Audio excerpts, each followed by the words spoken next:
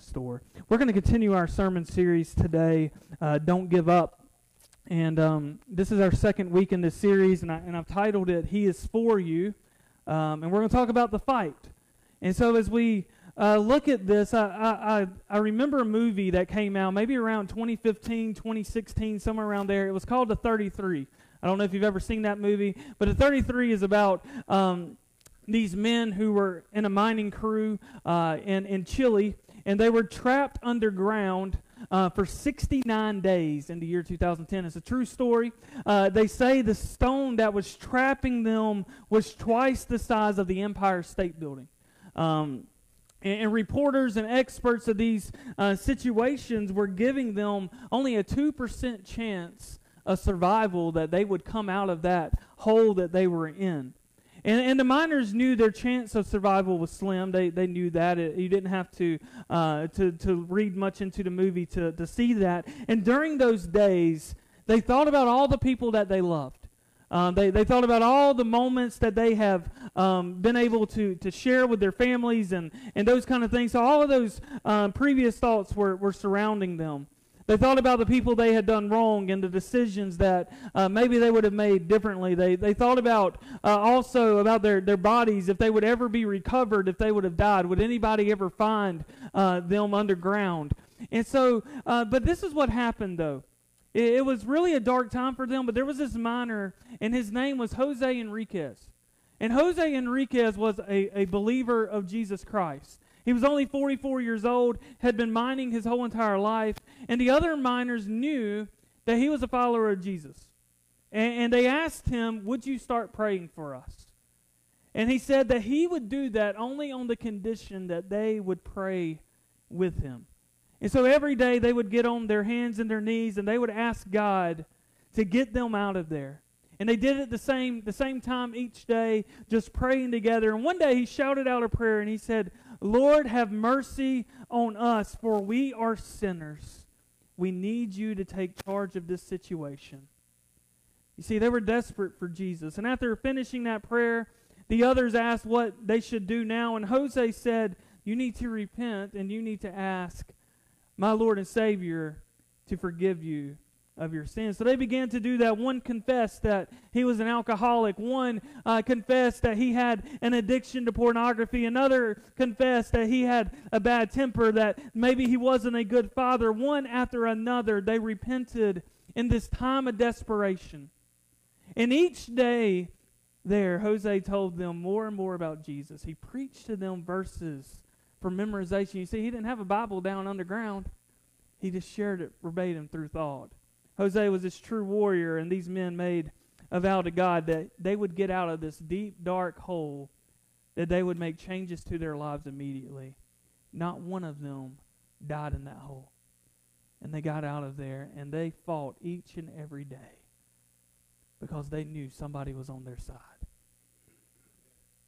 But what about you this morning? Can you say, as we look at this passage this morning we're going to go to in the book of Genesis, the very first book of the Bible, that maybe you are fighting today? You know, or have we given up?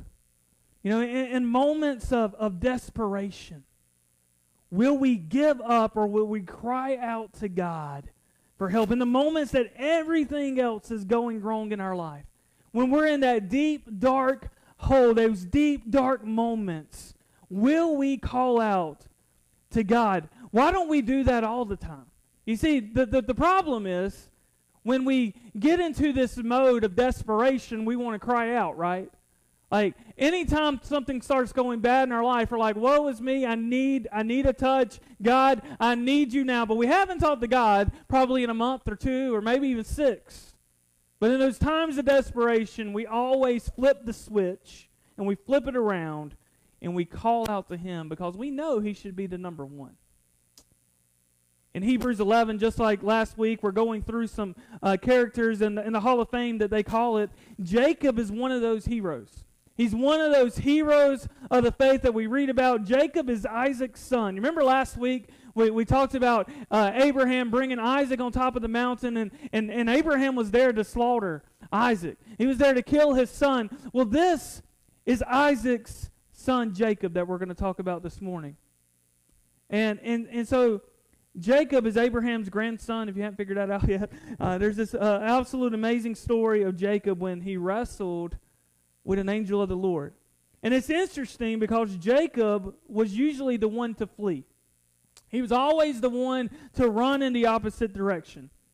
We find in scriptures that Jacob always got himself into bad situations, and then he would hit the road running.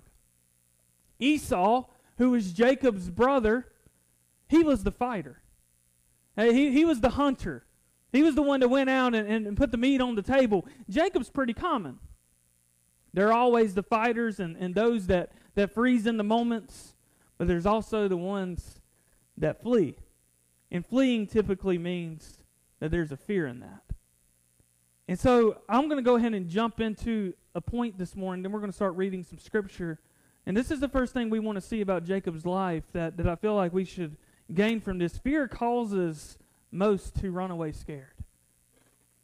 Fear causes most to run away scared. And when thinking about fleeing, a lot of times people flee because they are afraid they don't measure up. They don't measure up to maybe the brother or the sister. A really quick story about Fruit Loop College, as John calls it, Fruitland College, where I attended. Peter and my brother, Andrew, both of my brothers, and my dad went through Fruitland. Hey, I was the fourth one to go through it. Well, when I got to class on the first day, everybody wanted to measure me up to Peter, who just went through Fruitland. They didn't really mention Andrew. They remembered Dad, but Peter was like the chosen one. Okay, Peter was the one that always made the A's. He's the one that had the perfect grades. He was the one that always made the sacrifice. And I remember looking at a professor one day and it's like, "I'm not Peter, I'm Thomas. You're going to learn my name by the end of the class." And I remember trying to make myself known and not run away because I was trying to be measured to somebody else. You see, me and Peter laugh about that now, and now Peter's a professor there, and he's going on. He was the chosen one. That's what I say. He's the chosen one. But at the same time, you know, in a moment like I was in, a lot of people would run away scared. You see, I didn't want to go to that school. I wanted to be different. My whole family had been there. I was like, I'm going to go somewhere else. I started putting applications in everywhere. Well, I didn't get accepted.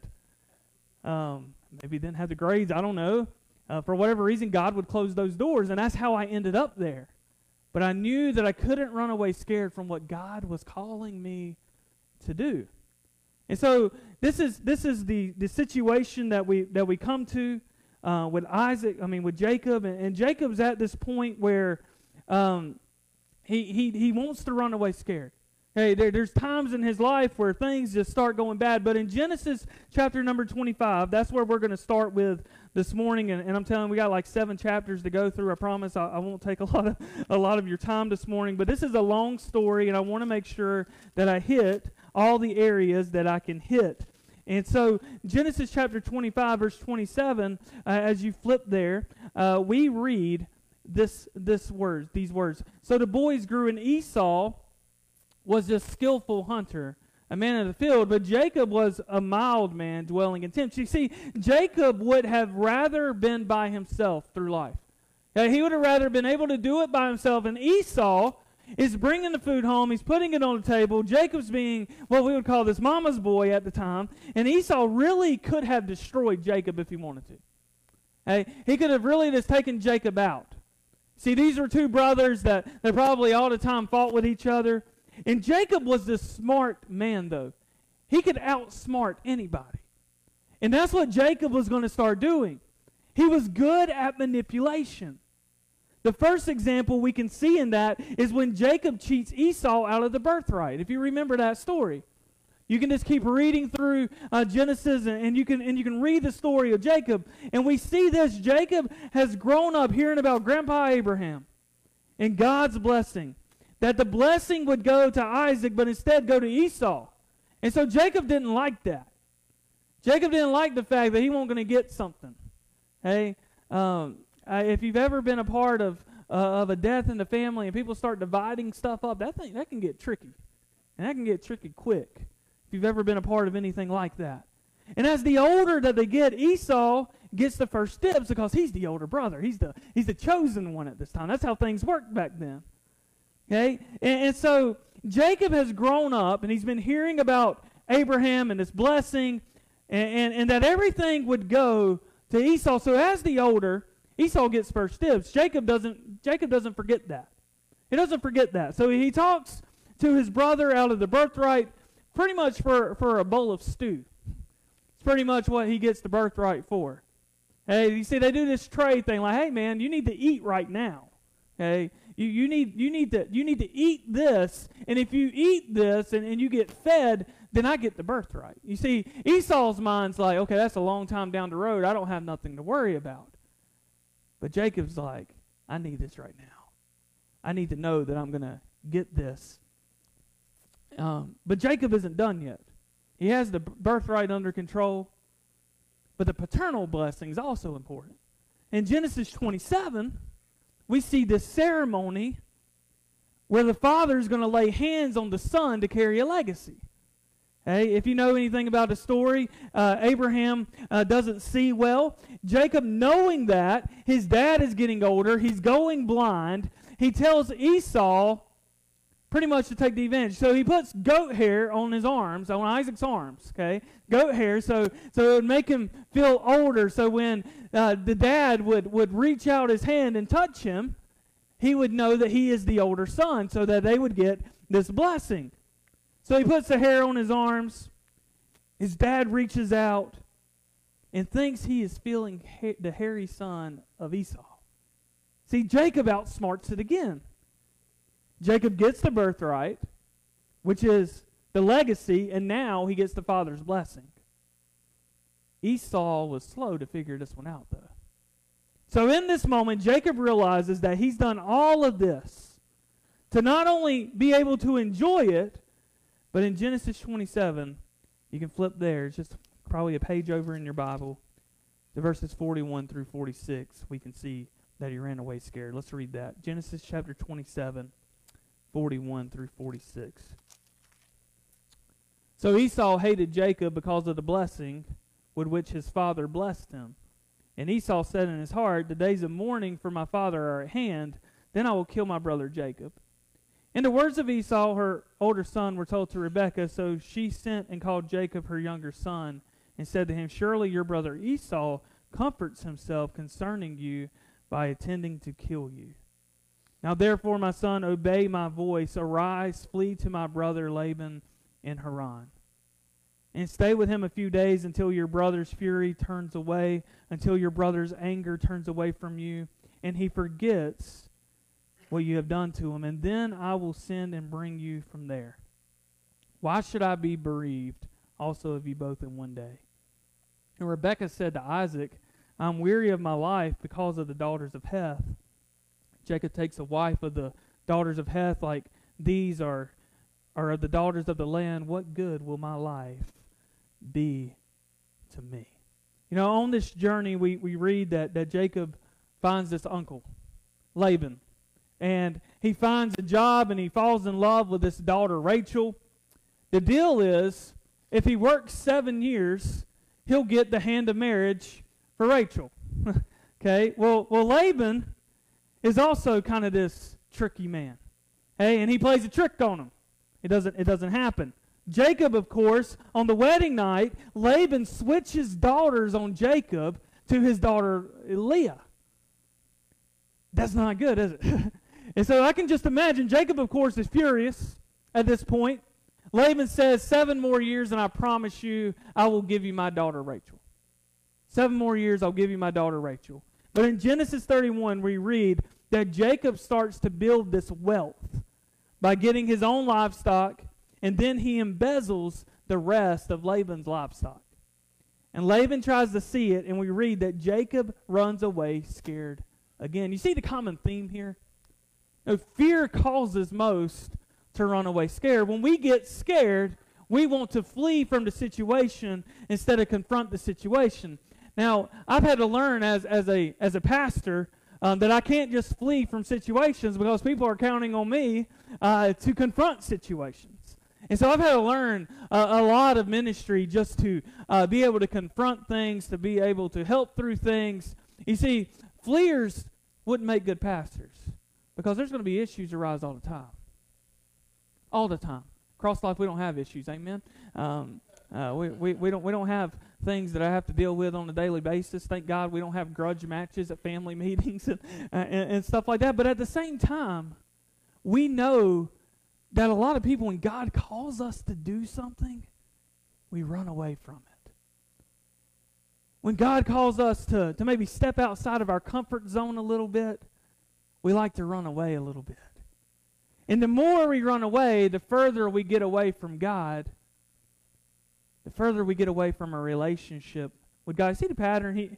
The whole thing is he manipulates, he gets caught, and then he runs away. It's the same thing every time. And instead of doing the right thing and confront it, he just wants to run. Maybe this is us in a sort of a way today. We can't realize that you can't outsmart, so you just run away. We get scared of picking the wrong degree, so we withdraw from the school. We say, well, I don't want to stay in school. I don't want to get the degree because I don't even know what I'm in school for, so I'm just going to withdraw and not even worry about it. Maybe it's one who keeps the checks and balances at home. Hey, who makes sure things are looking good financially. But instead of talking about the bad financial situation that you might be in, you just push it under the rug for a few months and say, well, they'll find out maybe. And if they don't, it'll be okay. Sometimes we feel like when we try to fix things, we only make it worse, so we quit trying and we run away from it. Kind of like the puzzle last week. Okay, I'm not a puzzle kind of person. You don't want me to sit down with a 2,000-piece puzzle. Like after 10 minutes, I'm done. Hey, and people push through those things. Like if you can get, my mom always says, you get the outline done and then you work on the middle. I don't know how to do all that. But anyways, that's the point. You know, we try to get through this life one piece at a time. But when the piece doesn't fit right, we decide to run away and go the opposite direction. And when we do that, we're just like Jacob. This is what giving up looks like, running away before the race even starts. Running from friendship to friendship. Maybe from conflict to conflict, from broken promise to broken promise. But eventually, it does catch up to us, and there's nowhere else that we can run. We feel we get backed in a corner. And this is what leads us to number 2 this morning, and we can see in Jacob's life, that facing the fear allows most of us to surrender. Anybody like to face fears? How many of you like spiders? Like, Tiffany doesn't like spiders, and Riley's at the age now where anytime she sees anything crawling on the ground, she just assumes that it's just this gigantic spider. We have those black ants in our house. Anybody got that? Like, I'm tired of black ants already. I don't know where they come from. They pop up. Well, if Riley sees one, like, she is terrified. She thinks that black ant's going to haunt her in her sleep.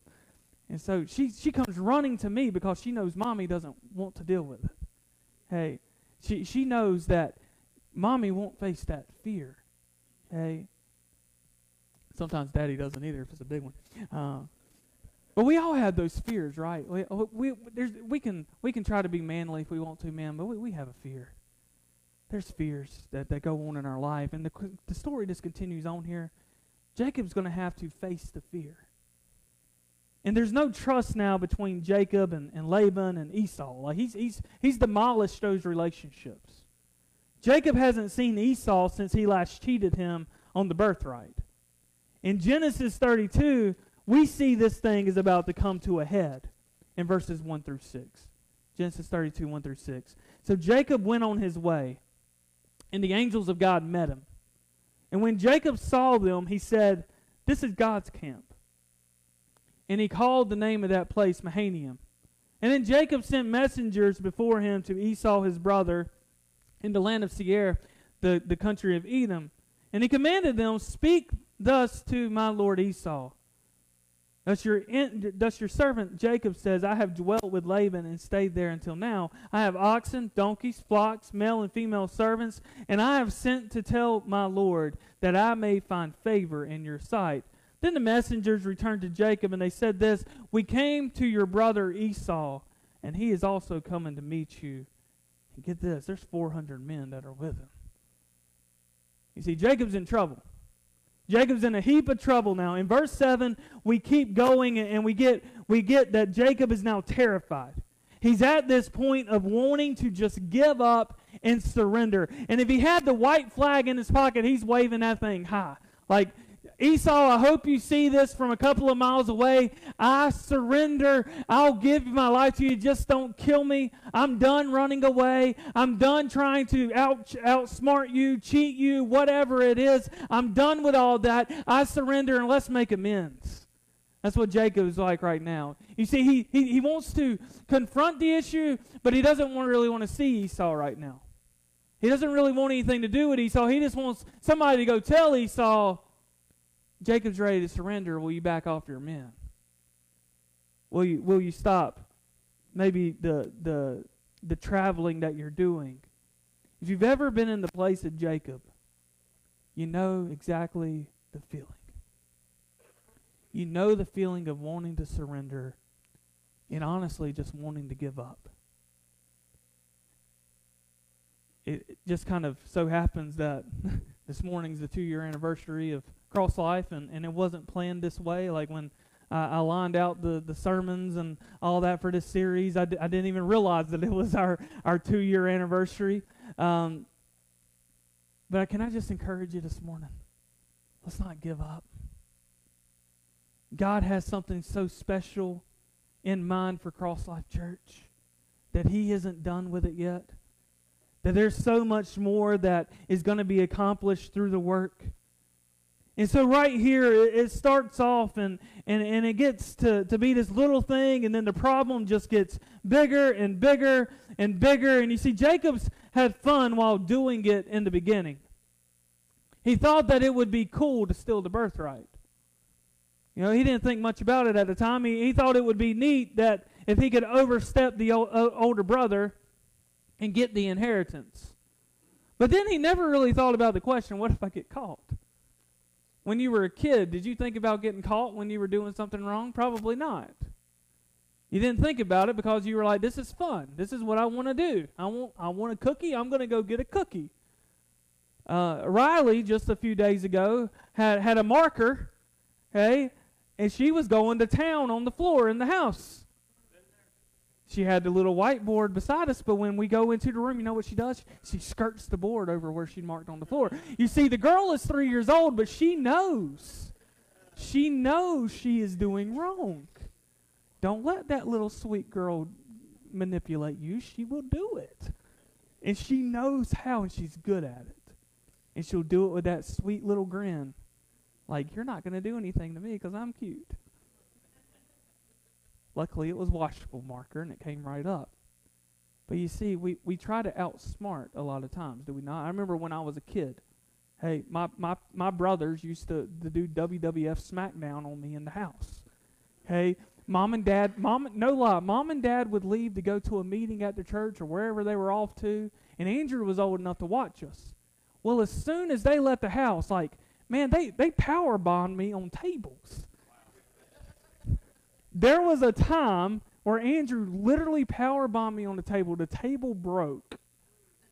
And Andrew wanted to cover that up. Well, I was crying, but about the time he landed me, Mom and Dad pulled in the driveway. Andrew rushes to me, picks me up, throws me in the bathroom, pretty much closes the door and said, "Don't you come out until you stop crying." That was what I grew up with.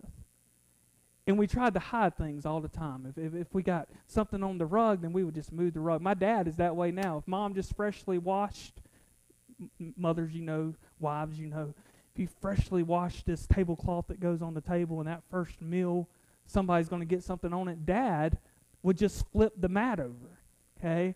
He would just flip it to the other side so it looks like it has to go. We're good at manipulation. We're good at hiding things that we don't want to get caught, right? Like our nature, the sin nature in our life says, let's do this. And we're good at tricking. Now, I just gave some of the kids in here an idea. Y'all don't do that at home. I'm not held accountable for that. But we say, what if I get caught? What if I get caught? Usually when we enjoy sin, we aren't worried at that time about getting caught. We don't think about it. But eventually, it does find us out, does it not? And that's exactly the story of Jacob. No, he's been found out, and now there's really two choices that he has. One, either I can keep running away from everyone that comes into my life and never have a solid friendship, maybe no friendship at all, relationship at all, or purpose at all, or two, I surrender.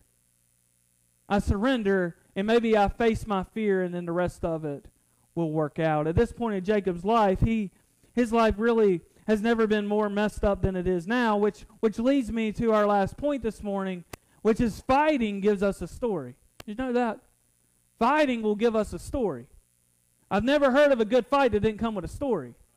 I've never heard of a big match and you not get a story from it. I used to be a huge wrestling fan when I was a kid, WCW, and I didn't watch the WWF. Mom and Dad wouldn't let us watch that. It was too gruesome, but WCW is supposed to be the family atmosphere kind of thing. But I remember wanting to order the pay-per-views. Okay, the pay-per-views were when the big matches were coming on. Like you didn't get to watch this on Monday night. You had to pay $75 to see the fake match that was going on. And this is the thing, okay? They aren't going to have these on the regular TV, okay? The UFC is the same way. I like watching UFC until somebody like breaks their ankle when they kick somebody and it goes all over the place. But this is the thing. The big fights are what we pay for, and the fights always has a story that leads up to it. You see, there's always a storyline. There's always a reason why those two are going to go against each other, or the tag teams are going to get each other. When we fight, it gives us a story. And as I was preparing the sermon this week, it just so happened that my baseball team decided to show a little fight this week. You see, we're 3 weeks into the season, and they decided they're going to start playing a little baseball and act like they know what they're doing. We lost 18-4. That's beside the point. Okay? We were down 17-0.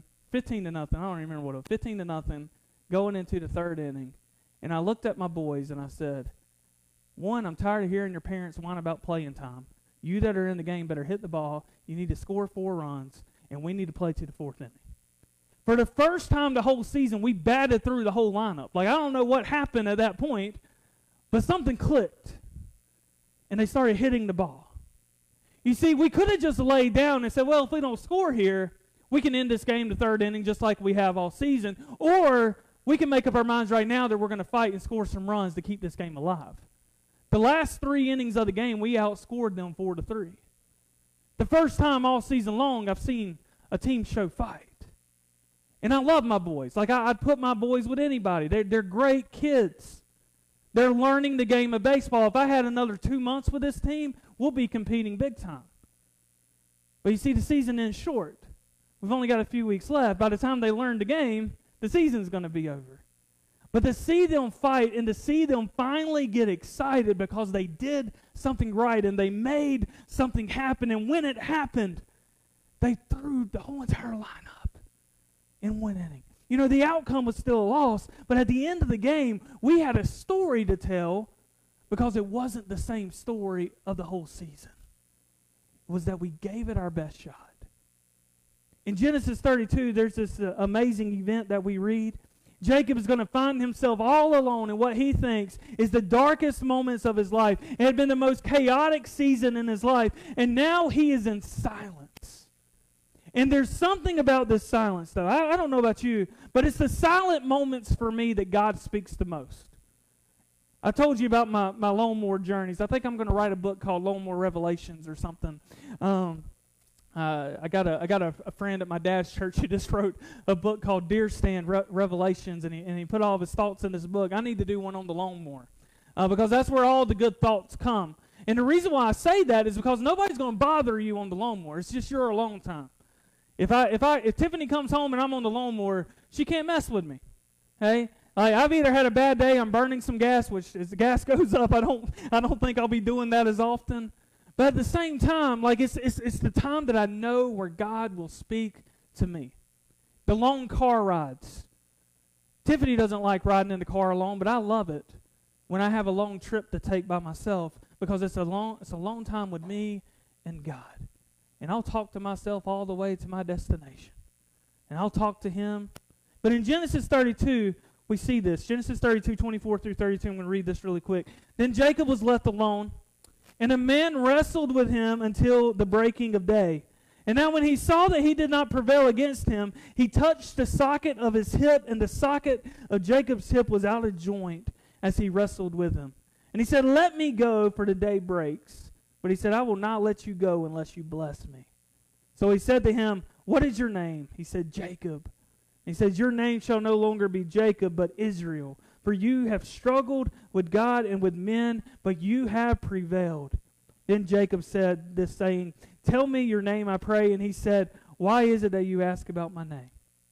And he blessed them there. So Jacob called the name of the place Peniel, where I have seen God face to face, and my life is preserved. Just as he crossed over Peniel, and the sun rose on him, and he limped on his hip. Therefore, to this day, the children of Israel do not eat the muscle that shrank, which is on the hip socket, because he touched the socket of Jacob's hip in the muscle that shrank. Did you get all that? Like, wow. Like, Jacob says, I'm not going to let go until you bless me. I'm not going to let go until you do something in my life. In this moment, Jacob is realizing that he is wrestling with this supernatural messenger from God.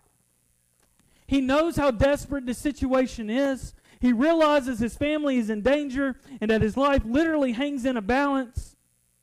And so in desperation mode, Jacob is going to ask for a blessing. And instead of giving up, Jacob asks God for help. In our moments of desperation, do we run or do we ask for help? In the moments of desperation, do we run? Do we turn ourselves in, or do we turn to God? He pleads for God's blessing. He won't stop wrestling until he gets it. He isn't taking no for an answer. And the stranger says, listen, your name's no longer going to be Jacob. Your name is going to be Israel. Your name is going to be Israel because you didn't give up. You've struggled with God and with humans, but you have overcame this moment in your life. And he wants to know this person's name. He's like, who are you? But he doesn't get it. The sun rises and the day breaks and the fight is over. And Jacob's been wrestling with what we would say would be God. And he finally faced the fight that he avoided his whole entire life. Kind of like Jonah. Hey, kind of like Jonah when he was running away from God, and Jonah found out that you can't do it. You can't run away. You have to confront it. And we have to stop running and start obeying. Every good thing is possible, but not without a fight. Not without a fight. What if fighting our way through darkness is really the path of blessing? What if the moment of desperation is really a grace moment that is disguised? Jacob doesn't flee in this moment, and it changed his life. For the first time ever, Jacob finally confronts it, and he goes to a head. You see, there's sometimes in life that we want to confront someone, but we know if we confront it, it might turn into a problem, and we decide just to let it sit there. And the longer it sits there, the worse it gets. And then when you finally do confront it, each of you blow up, and then the next thing you know, you're not friends with them, you don't talk for a while, or it ends up being this huge family situation, and things just don't work good with that. You got holiday seasons coming up, and then all of a sudden there's a feud that comes into the house. You see, things get worse and worse and worse when we put it under the rug. But if we will just confront it right when it happens, it'll be a lot better in the end. But a lot of times, we don't want to confront it. But we need to realize this morning that the fighting aspect of it gives a story in the end. It gives us a story that we get to tell to other people that maybe changed our life. And then we get to share that with our family or maybe our church family. And Jacob was blessed for doing this. What exactly did Jacob do to earn this blessing? Hey, he had messed up his whole entire life. Personally, I say the biggest accomplishment that Jacob had is he didn't give up in the end. He kept fighting. We can't give up, but when life gets hard, don't give up. When life gets you down, don't give up. How did he fight? He literally hung on to God and he wouldn't let go. We need to do that today. We need to not let go. We need to keep fighting. We need to keep stepping. And God doesn't want to leave you the way you were before. Maybe it was an addiction. Maybe it was an abuse. Maybe it was a bad relationship, a financial devastation, a failure. He wants to bless you and introduce to you a brand new meaning. But in order for you to get the brand new meaning, you have to fight to get through it. You have to fight through the night to get to it. Jacob receives this blessing, but we find that he didn't get it without being hurt and getting hurt, and his hip goes out of socket. And for the rest of his life, he's got a story to tell now, because he's going to walk with a limp, a very noticeable limp, for the rest of his life. And when we don't give up, there's a blessing for the other side of that, and that doesn't mean that you won't have a limp to show for it, or a scar to show for it. You see, I have a scar right here on my lip. I was in a bicycle accident with my brother Peter. Once again, the chosen one decided that he would go down this forbidden hill on his bike, and he invited me to go with him. And of course, I was young and naive, and I say, sure, let's go. Well, halfway down the hill, I fall off through over the rails of the bike, and I bust my mouth. Luckily, I didn't have to go to the hospital and get 30 stitches because my head was banged up, my knees were banged up, all that good stuff. I got off the bike. I was on the bicycle. Peter comes running to the ditch. I'm literally in that bicycle situation still in the mode, like I haven't moved the muscle, like scared to death. Peter's better about telling the story because he got to see it from the other side. But in the moments of all of that, there's a story to tell, right? Like, it wasn't a great story, but now we get to laugh about it because it's a story that we share together. You can't share stories together if you keep running. We can't have stories as a church if instead of saying we want to do this and then we get scared in the end, you say, let's do this instead. In chapter 33, Jacob reunites with his family. Eventually, he has no other option than to come face to face with his brother Esau. Remember, this is the guy he cheated. Jacob prepares the gift. Verses 1 through 4, we read this. Now Jacob lifted his eyes and looked, and there Esau was coming, and with him were 400 men. So he divided the children among Leah, Rachel, the two maidservants, and he put the maidservants and their children in front, Leah and the children behind, and Rachel and Joseph last. And then he crossed over before them and bowed to the ground 7 times until he came near to his brother. But Esau ran to meet him, and listen, he embraced him and fell on his neck and kissed him, and they wept. A beautiful but bad scene, right? Beautiful that they came back together. Sad that they took this long to make up. We aren't sure how long it took hearts to soften towards each other, but the wait was worth it because in the end it was a moment of embracing. If you have the courage this morning to not give up, the same thing can happen for you.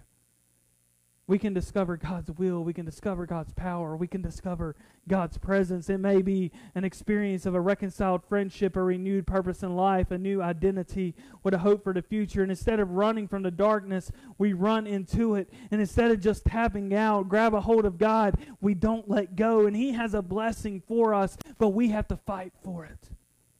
We have to fight for it. Nothing good comes out of anything if we don't fight for it. Are you willing to let go and latch on to what God wants for your life? Are you willing to stop what your desires say and start doing what God will say? There should be a slide at the end for the invitation. I read this week and I thought it summed it up best. In your loneliness, there is an opportunity to discover His presence. In your fear, there is an opportunity to discover His peace. In your weakness, there's an opportunity to discover His strength. In your pain, there's an opportunity to discover the purpose. And in your shame, there's an opportunity to discover His grace. But in your darkness, there's an opportunity to discover His precious light. You remember every scar, every bruise. There's a story to tell, and Jacob had his story to tell.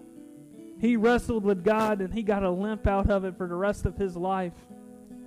He messed up. There was a lot of things he did wrong through his life, but you see the grace of God in these passages. All the way through Jacob's life, nothing went right in his life. He always went the opposite direction.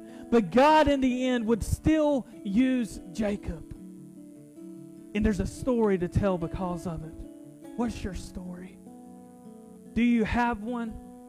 Has there been a time, has there been a place that you have given your life to Jesus Christ? And I'll tell you this, there's no more celebration than we can do on a 2-year anniversary than somebody giving their life to Jesus. That's what it's about. That's why we're here. That's the purpose behind Cross Life Church. You see, we don't run away from things. Instead, we step into it. We don't run away from the blessings. We run to the blessings. We have to fight for it, and we have to never, ever give up. Maybe today you're on the verge of giving up, and I just want to encourage you today to keep fighting. Keep trusting, because let me tell you, God's got you. But the question is, do you have Him? Do you know Him? Do you know Him on that personal level? Has there been that time that you've trusted Him as Lord and Savior of your life? You see, 2,000 years ago, this man named Jesus Christ, he died on the cross for you. God sent the ultimate sacrifice to the cross so that your sins would be forgiven. All of those wrongdoings, all of those things that we have done, that we have pushed under the rug, God says, you don't even have to tell anybody. You just got to repent to me, and I'll give you eternal life. It's a free gift. It doesn't cost a thing. He wants to change our lives today. Will you allow that? With all heads bowed, all eyes closed really quick, I just want to know, is that you? Is that you? Do you need to know Jesus Christ today?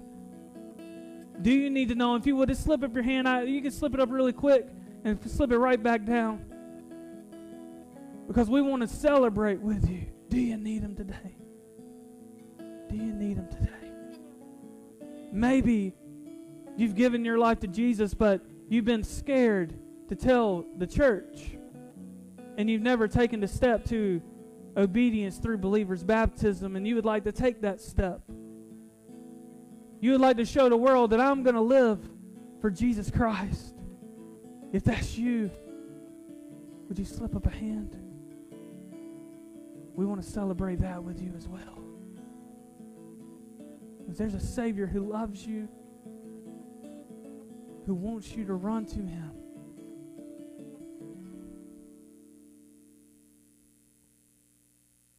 Lord, right now we come to you, and God, we celebrate. We celebrate all the things that you have accomplished through this church in 2 years. But God, we know that as we press forward, as we continue running the race, there's so much more to be accomplished. God, right now I pray for each and every person that's in this place, each and every family that is represented, each and every family that's watching online today. God, and right in this moment, if they need you in their life, would you have them call out your name and ask you to save them. Ask you to save them from the bondage. Ask you to save them from the deep, dark hole that they are in right now. Lord, maybe we've wronged people in the past, and we've done things that we shouldn't have done in the past, and Lord, we just need forgiveness on that today. Lord, I pray that we wouldn't be able to lay our heads on our pillow tonight until we ask for that forgiveness from you. Lord, use it as we continue pressing on towards the mark that you have. God, and we set our eyes onto the next year. Lord, I pray that you will raise up an army, God. You're already doing it right now. You're raising people, you're raising leaders, you're raising men and women to be fighters. God, help us fight to the next level that you have called us to be at and to do. Lord, as we celebrate just a little bit more after the service today, and we eat some food together, we break bread together. Lord, your word says that we should do that. Lord, let it be a joyful time. Let there be a lot of laughter. Let there be a lot of people just getting along with each other and celebrating what you have done, but also give us nourishment, God. We pray for the blessing of the food and, Lord, the hands that have provided it. And, Lord, thank you for what you're doing here at this church. Lord, most importantly, we pray for people to be saved. We pray for people to follow that up with believers' baptism so that we would have a story to tell. Every wound, every scar, every bruise. Give us a story so that we can continue sharing your amazing love that you showed us by sending your Son Jesus to die on that cross for us. We give you glory and praise for it all. In Jesus' name, amen.